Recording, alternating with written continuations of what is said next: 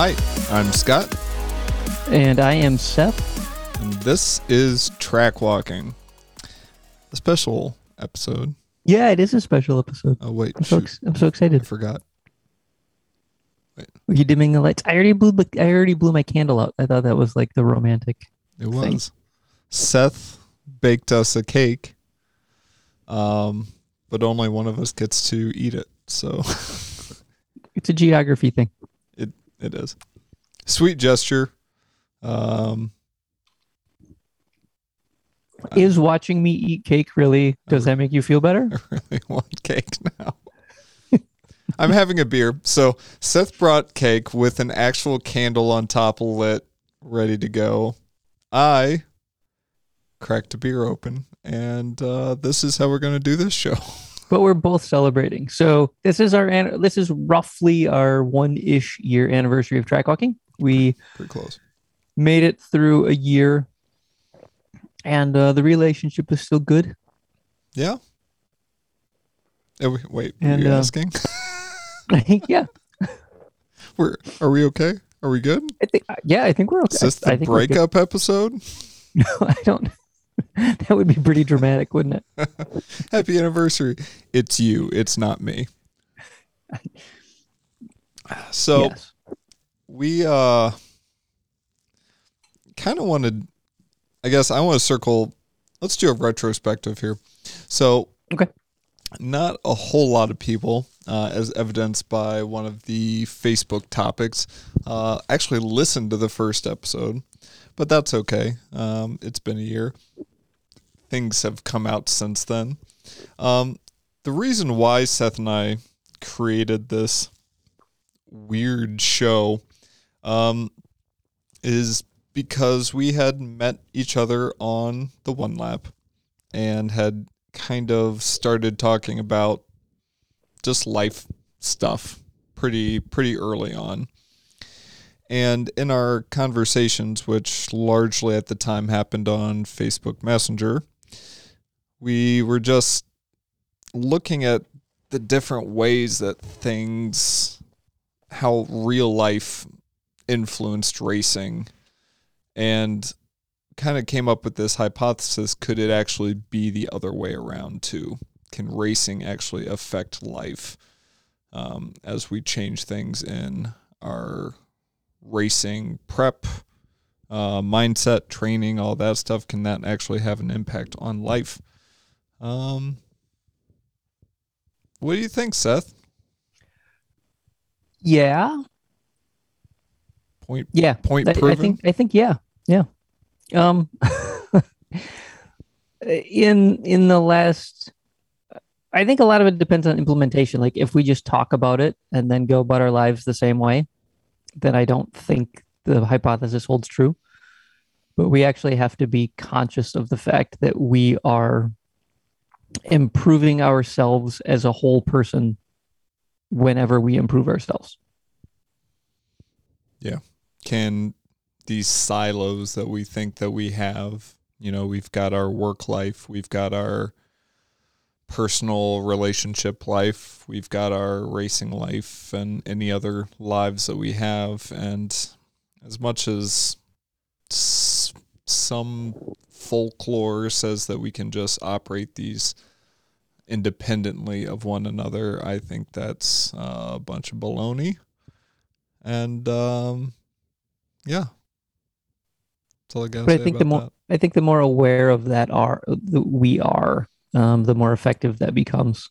Yes. And it also simplifies things to some extent, because I can make myself better organized in one part of my life and hope that it bleeds across, so I don't have to be trying to apply, like consciously trying to apply these same things across all of my life. Hopefully, saves bandwidth, that kind of thing. Yeah, and I think it just allows it to be more of a tool instead of, just kind of wandering through and having little hits here and there that you can actually kind of go into it, whether it's racing or, anything that you're doing outside of racing, that you can actually go into it knowing that this will affect the other avenues in your life, and use that for good, not evil. Hopefully. Yeah. That brings me to the one thing that, like, literally the one thing I'm going to bring to this show tonight. You've got a whole list of things because you're more prepared than me. Well, you brought cake. I did bring cake, but only for me. This is something I brought for both of us, and that's the question of posed to you earlier, so you like had homework for this.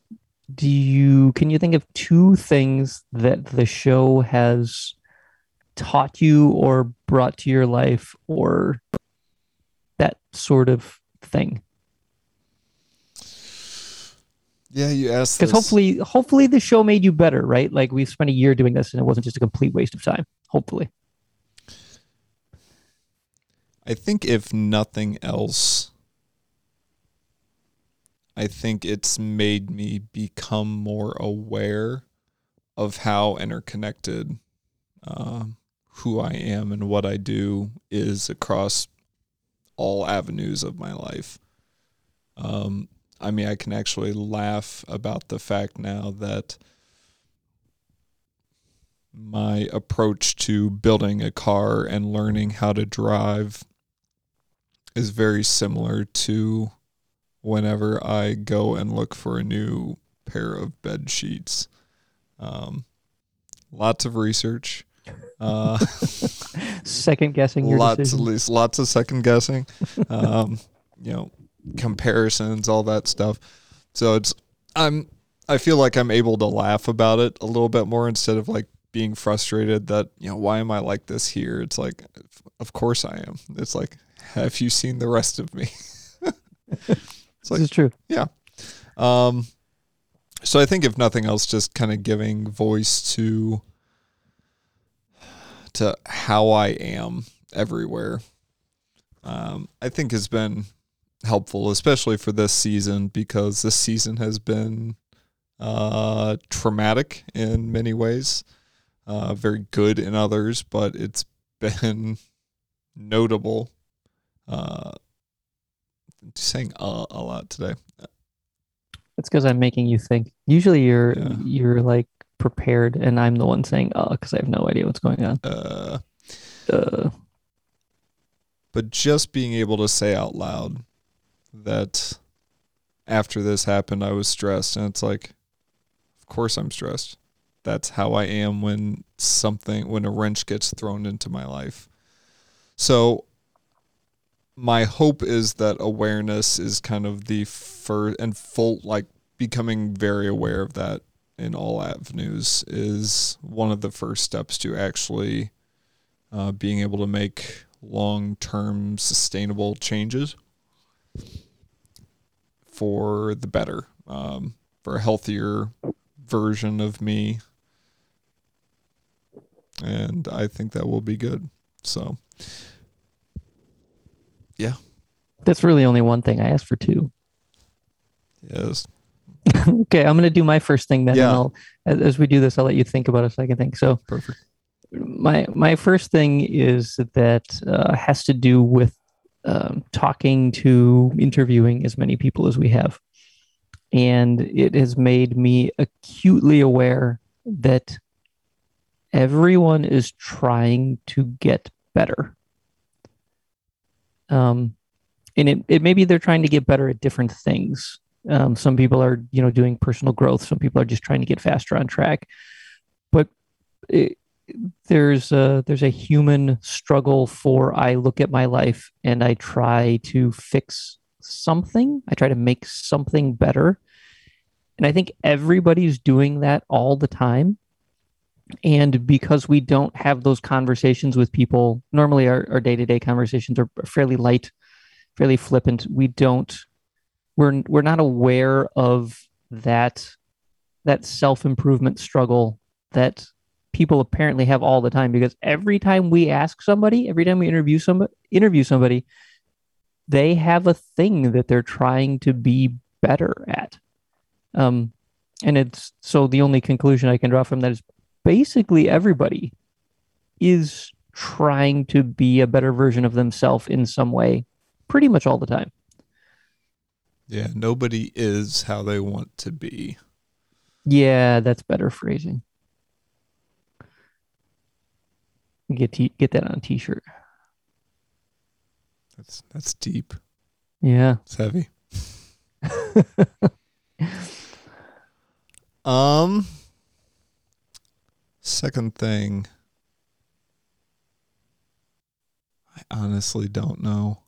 Okay, then I'll Other do my second thing. other than like how good I'm getting at editing, but You haven't edited anything. Oh no, you did do that one show that was spliced perfectly. I did 2 shows. Yeah. Last one with Viet too, but um, Yeah, but that's sort of a skill you had to develop because we're bad at things. So, I mean, whatever. trial by fire, man. Now, anyway, Okay. what's your second thing? My second thing has to do You actually with put some thought into this. I know I've been thinking about it all day because I've just been because I didn't actually want to do real work around the house, so I've just been thinking about this. So my second thing comes largely from you, Scott. Mm-hmm. It's from you and a combination of other things I've heard, and so I can tell you you're pretty, but I can't make you feel beautiful.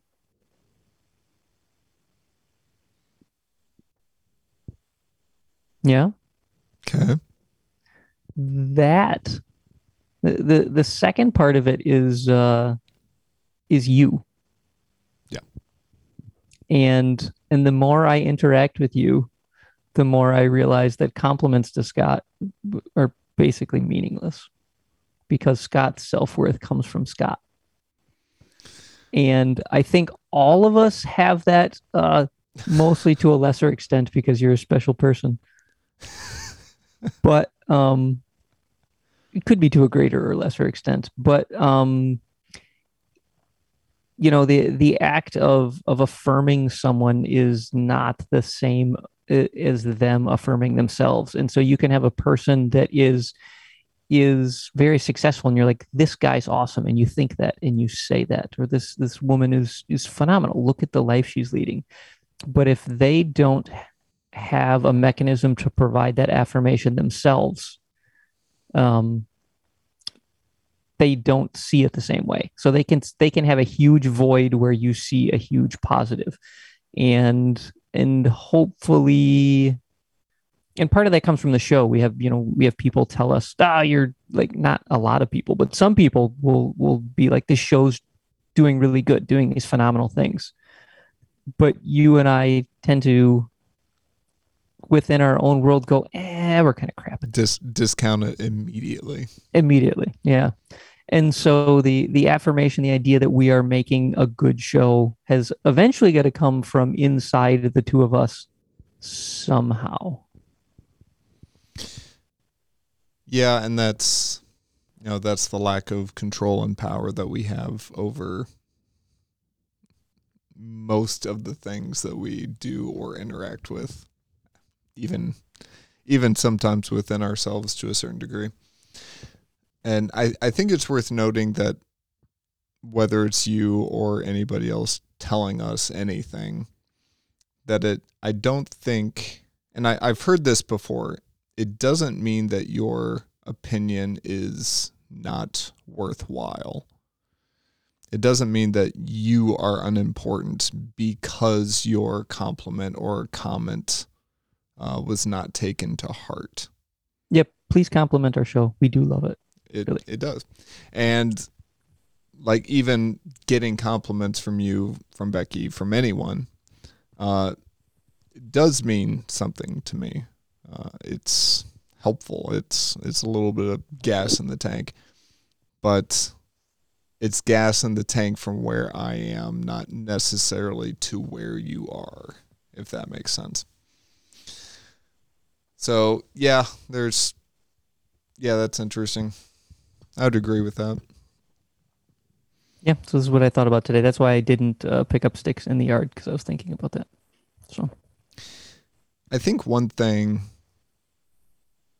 along those same lines that I'm still kind of working on is, because I think I interact with more people who listen to the show in person than you do, because absolutely. because of the Grid Life people and One Lap people I interact with, is the number of people who say that they listen to the show and make some comments or like have thoughts of their own or share experiences and things like that. And it constantly is surprising to me, I guess, that people listen and genuinely consider what comes out of our weird little brains. And after the Road America weekend where the GLTC drivers voted us again, I think the way I'll put it, and this probably speaks to your number 2, is I'm starting to become aware of my place in the Grid Life community. And I certainly wouldn't say like bigger or better than anybody else, but I'm certainly becoming aware of the fact that like there are some people who actually listen to what we say and the thoughts and ideas that we have. And that's strange because I remember going to Grid Life for the first time, not knowing anybody, and definitely, I wouldn't say feeling like I was on the outside, but certainly feeling like I was the new guy. And I'm not really the new guy anymore. And so I hope to be the person that me as a new guy, that I would help him or her to feel welcome and invited and worthwhile in the Grid Life community and the One Lap community as well. Driving writ large. Really everywhere. Everywhere, Seth. Yeah, everywhere. Yeah. So I think I've only really been to one Grid Life event. When I went to Gingerman, and you were there, and this is since the show has been doing stuff. And it occurred to me as I was talking to people, that the show has made you and I more public.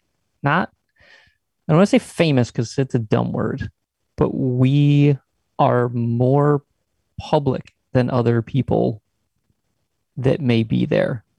Sure. And it's an odd thing. Especially because that's not what, I think I can speak for both of us, that's not what we're trying to get out of this. No, absolutely not. Trying not to do. Seth and I constantly have the discussion, not even constantly, because it's an unspoken truth that marketing this show is just something that's deeply uncomfortable for both of us.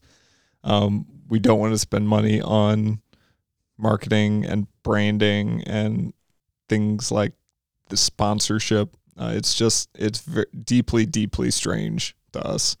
And we have had a bunch of calls from people who wish to support us in some way, and we appreciate, like, everyone who has said, "How can I support the show?" and we've said no. We really, really do appreciate that. It's not you, it's us. We're weirdos, and we don't know how to deal with this yet. Yeah. Even 1 year in, we love you guys, and you'll have to bear with us until we become less weird. Yeah. Yeah, the whole Apex Pro promo before Midwest Festival. That's basically, I mean, those people are our friends. They're like, hey, would you mind helping us out? We're like, yeah. And, we got a free demo like anybody else who could have that weekend. I got a free visor sticker. Stickers are cool. And yeah, I don't know. It's just us helping friends, basically. And like that. Yeah. Yeah. But that's all Oh, hold on. Stuff they probably, like, because they're friends of yours, they probably would have given you anyway. Probably. So we had a few questions submitted because we asked for them, really. And I think some of them are going to be great for future topic ideas. But the first one we got was, how do I gain confidence to corner faster? Seth. Yeah, bring that to me because I'm the guy who knows how to corner fast. Just totally not what's going on. Um, I think that there's a group of us that are on the wrong side of the bell curve from like an intellectual, emotional, how we're wired standpoint for cornering fast. Um, and I don't want to say that like we're scared because that's not really what's going on. But I think as things get going really fast and the consequences get up there, and there's maybe a processing bandwidth thing for people who do things intellectually, we tend to withdraw into a safer speed sooner than other people. And my gut feeling is those of us who are like that are not the people who inherently know how to do flips on BMX bikes and can immediately mogul ski and do all those fast physical things immediately. We probably find ourselves as the kid who likes to ride BMX bikes and crashes while going off a ramp and those sorts of things. And so I could be totally wrong with this and just projecting onto myself completely. No, but I think the whole comfort level thing is some people are comfortable on one side of traction than the other. I Yeah. tend towards being more comfortable on the safe side of traction where you Yeah. have more of it. Um, and I'm getting better, but it's been a long process. The willingness to want to intentionally drive a little over the limits so that you can find where that limit actually is. Or you may just find that by going faster, you still haven't found the limit. Right. And so I think the key to that for someone who's like, I need to go faster, especially when we say go faster, I think most people have problems with like big, fast corners, Sure. going fast in the fast places, like those big, fast sweepers. The people I know who have trouble going fast, those are the corners that they can clearly identify they have trouble with. Um, I think practice. Like I don't know any other way to do it than put yourself in that situation, preferably with data, so that you can go back and look at comparing how you feel about a corner with what the data says about the corner, and then practice. I've got one corner at the go kart track that I ride bikes on that it took me, I don't know, 6 months of trying before I could convince myself to hold the throttle open through this wide fast corner. Um, I just couldn't make myself do it until I had done, I don't know, 1,000 laps at that speed, and then I did it. And the bike didn't hold. The bike wiggles every time you go through there. The bike wiggles and it shimmies, but you don't die. And the one thing I learned with that is once you get it, you get it. It's there. And and then you can go build on that. But getting to that point is a practice thing and a confidence thing and being able to do it in a safe environment. Um, there's certainly places at Road America or NCM where you wouldn't want to try these things because the consequences are huge. But you get to a place like Gingerman and push a little bit, um, and practice and talk to your fast friends and look at data. And I don't know. What's your advice, Scott? Like you're clearly super fast. So Yeah, so fast. Um, I think it's going to depend on the type of learner that you are. If you are a kinesthetic learner, which basically means that your body has to experience something before you understand, then you need to go for a ride along. That could be in somebody else's car.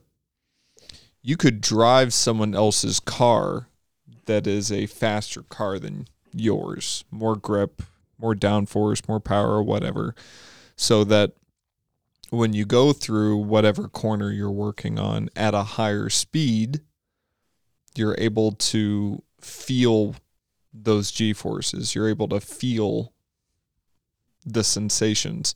Very similar to if you were a visual person going through driving someone else's car or having a ride along at those speeds will calm your brain down once you figure out you're not going to die if you go 5 miles an hour faster, or maybe more, maybe less, whatever it is.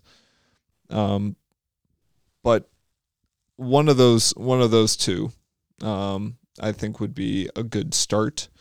I think another one, if you have the ability to, would be to go to a different track completely. Especially if you have a limited track experience, go somewhere else. Go somewhere that if you're trying to work on some high-speed corners, go to a track that has even faster high-speed corners. And even if you're under the limit there too, I bet you'll be able to come back to whatever track, whatever corner you're working on, and be able to apply some of the things that you felt or experienced at that other track. That certainly has been the case for me. That goes back to when I instructed autocross, and when I was going back between autocross and track driving, I would have people where they asked me, they're like, what do I do now to get better? And I would say, go do a track day. Because once you go to a track day, there are no fast corners in autocross. There's different degrees of slope. Not to make it easy, it's not easy, but there's no more fast corners because you've driven corners faster than this before. And so now every corner is every one of them's within your window of comfort at that point. So, yeah, without realizing it, I was doing that to people way back when. Yeah. Yeah, and that's been something that's been fantastic for us from the one lap, especially because we're in the same car, or we have been in the same car all this time, is we get to take this car and we experience one of the fastest corners in North America. And everything else was kind of, yeah, it's fine. It's not like this fast, but yeah, it's quick. But everything in between, we've been to Blackhawk a handful of times now where very slow, tight technical corners.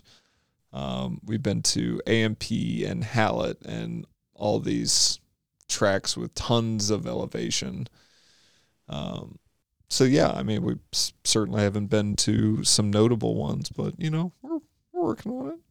Yeah, getting there. Gateway, coming off the big track at Gateway to the infield. Bumpy. It's bumpy. That's a thing. Yeah, that's a thing. Especially when you run out of suspension droop travel and right. But then whenever anybody else asks you about bumps, they're like, "Oh, dude, bumps." You're like, "No." I mean, it's bumpy, but it's not like bumpy. Yeah. Another one, and I really wish more tracks had this, would be to try to get to a skid pad.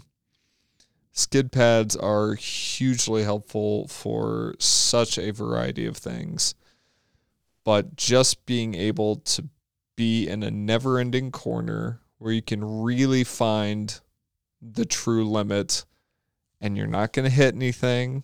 There's nobody around you except some cones, and you can just feel what the car feels like when you give it a little bit more gas. What happens when you lift at this speed and this radius? Helps you with your car setup, your awareness, just being more comfortable, and programming those sensations into your body are hugely helpful. I really wish more tracks had these because it would be quite helpful, I think. What's the biggest skid pad you've been at? Like Tire Rack. Tire Rack's pretty much the only skid pad I've been on. So I was at two of them at the BMW Center in California. Yeah, yeah. And one of them was the polished skid pad, which was amazing because you had you had basically no grip. So it wasn't quite like driving on ice because the surface was pretty consistent, but it was just phenomenal to drive on. I wish every place had a polished skid pad. And then That's cool. we did a few other exercises out on their their the spot they have to test things on is just enormous, like GM Proving Ground size of just gigantic pavement. And so we were able to do some really long radius corners. And I would love to get on a like a properly big skid pad Yeah. where you could do, 85-mile-an-hour circles would be phenomenal. The things you could learn in an afternoon would be amazing. Yeah. Yeah. Totally agree. So if anybody who's listening has access to an enormous, enormous thing to do a skid pad on, let Scott and I know. We want to come play on it. Yeah. And shoot, we could have if you want, we could have an event there easily. Yeah. Another one, we did an episode on this last off season, but always good to touch on again is this off season. And this person talked about trying to gain control of his life again after the race season and the lack of money, the fatigue, and everything like that. What do you think? What are you doing preparing in the off season? Yeah. I am an idiot. What did you sign up for now? Last weekend, my daughter and I did our first observed trials event together. So I immediately jumped from competing in one discipline, two disciplines, agreeing to do one lap this year with our buddy Bob, to going, cool, here's another thing I would love to compete in. And the only advantage is I'm doing it both of us are doing it on the electric trials bikes that we have. So you can just sort of roll those into the garage and plug them in, and you're like, ta-da, I'm done. There's nothing to fix. There's nothing to do anything on them. Sounds amazing. Yeah, my wife the other day is like, why would you buy a gas motorcycle if you can have those? I'm like, you're right. But so I am approaching my off season by distracting myself from the things that I have been doing with new things. I don't know how that's going to work. I suspect badly. But I got to meet a really interesting new group of people and try a thing that made me feel like I was bad at it. So, sounds about what right. are you doing? Well, part of the comment that was made in this same kind of question thought stream was that they felt like the actual racing season was so frenetic and so all encompassing that, by the time the off season got here is just a complete letdown and definitely tired and burnt out and everything like that. And I'd encourage people to look at it like a cycle, that you can do a thing for however long that you want to, and then you need the rest to go back and do that thing, because during the rest you're going to be jittery, you're going to want to get back out there. So what I would suggest is that people build more downtime into the season. Now, I know that things happen, as we experienced this year. Things come up that you don't plan and anticipate for. But to plan intentionally time off during the regular season. Maybe it's one night in the week where you do not work on car stuff. Maybe it's this one particular month during the racing season. You're just going to take some time off, maybe you work on the car, but you're just not going to go do any events. And especially for people in the Great White North, especially Canada, but I mean, I'm in Michigan. It's almost up there. Basically Canada. You feel like you're wasting time, so you want to fit as much in as possible, and that is not sustainable. You can't do as much as you possibly can for 6 or 8 months if you're really going hard. Just, you got to pace yourself. But you have to, because it's all going to go away. And then it comes back. I know, but that's the thing. Like, really zoom out. One of the big things is, I'm not sure how many people have a calendar, like just a physical calendar, like up on their fridge. I know you do. You've got kids. I write things down. I have a paper calendar and a pen. But mark down the events you're going to on something physical so that you can see the passage of time. It's a lot more important than you may realize. And keep track of the days. Whenever we live our life one event to another, all the in-between stuff gets blurred. But like, a lot of good stuff and a lot of rest and a lot of health can come out of that is important to do as well. So something to, I don't know, maybe think about. I think you need to give yourself the off season as something to look forward to. Yeah. So it's a presence of something rather than the absence of something. Yeah, we talked about that on the track hangover thing too. So, the same way that when Grid Life schedule comes out, you immediately are like, this next year is going to be awesome. And so you sort of plan for that next year. You need to look at the negative space. We could do like architecture and design and stuff, right? Everything has positive space and negative space. Music. Yeah. And don't just look at the part of the calendar that contains all those Grid Life events. Look at the other part of the calendar and purposely put things in there such that you can look forward to that part of the calendar too. So you're not just looking forward to avoid a blank, 4 blank months on your calendar. You're actually looking to 4 months on your calendar that have things in them that you really truly want to do, that you really want to get done, so you can sort of look forward to your whole life in phases. It's kind of like having, when I lived in Michigan, it's like having a winter hobby and a summer hobby. And so Sure. By the end of winter, you're like sick of skiing and ice climbing and being cold. And all you wanted to do is everything to melt so you can rock climb again.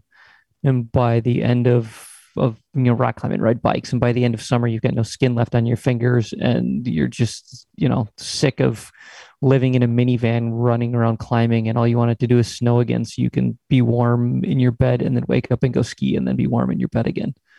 And so you create a positive season no matter what season it is.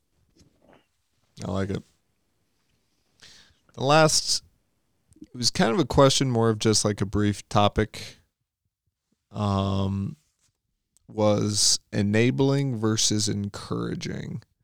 At what point are we just enabling each other to do this stupid hobby? I think there's a massive misunderstanding of the word enabling. Okay. I think true enabling is when you help provide something physical, something that another person is missing that enables them to participate in this stupid hobby that we're doing. Whether that's like, all the Grid Life guys are the ultimate enablers in providing events, right? Like, they give us a place to do this. But there's, loaning somebody a set of wheels that have semi-worn out tires on them so they can make the event is enabling. Helping somebody get their car ready so that they can make the event is enabling. Volunteering instructor time so that somebody who's really kind of nervous about driving can make that step onto the track is enabling. There's a whole bunch of things that we physically do to make it so that people can enjoy this hobby with us. That's enabling. Everything else is just encouraging. Telling you should go, that's just encouraging. That's that doesn't carry the same weight, doesn't have the same gravitas as like physically doing the thing.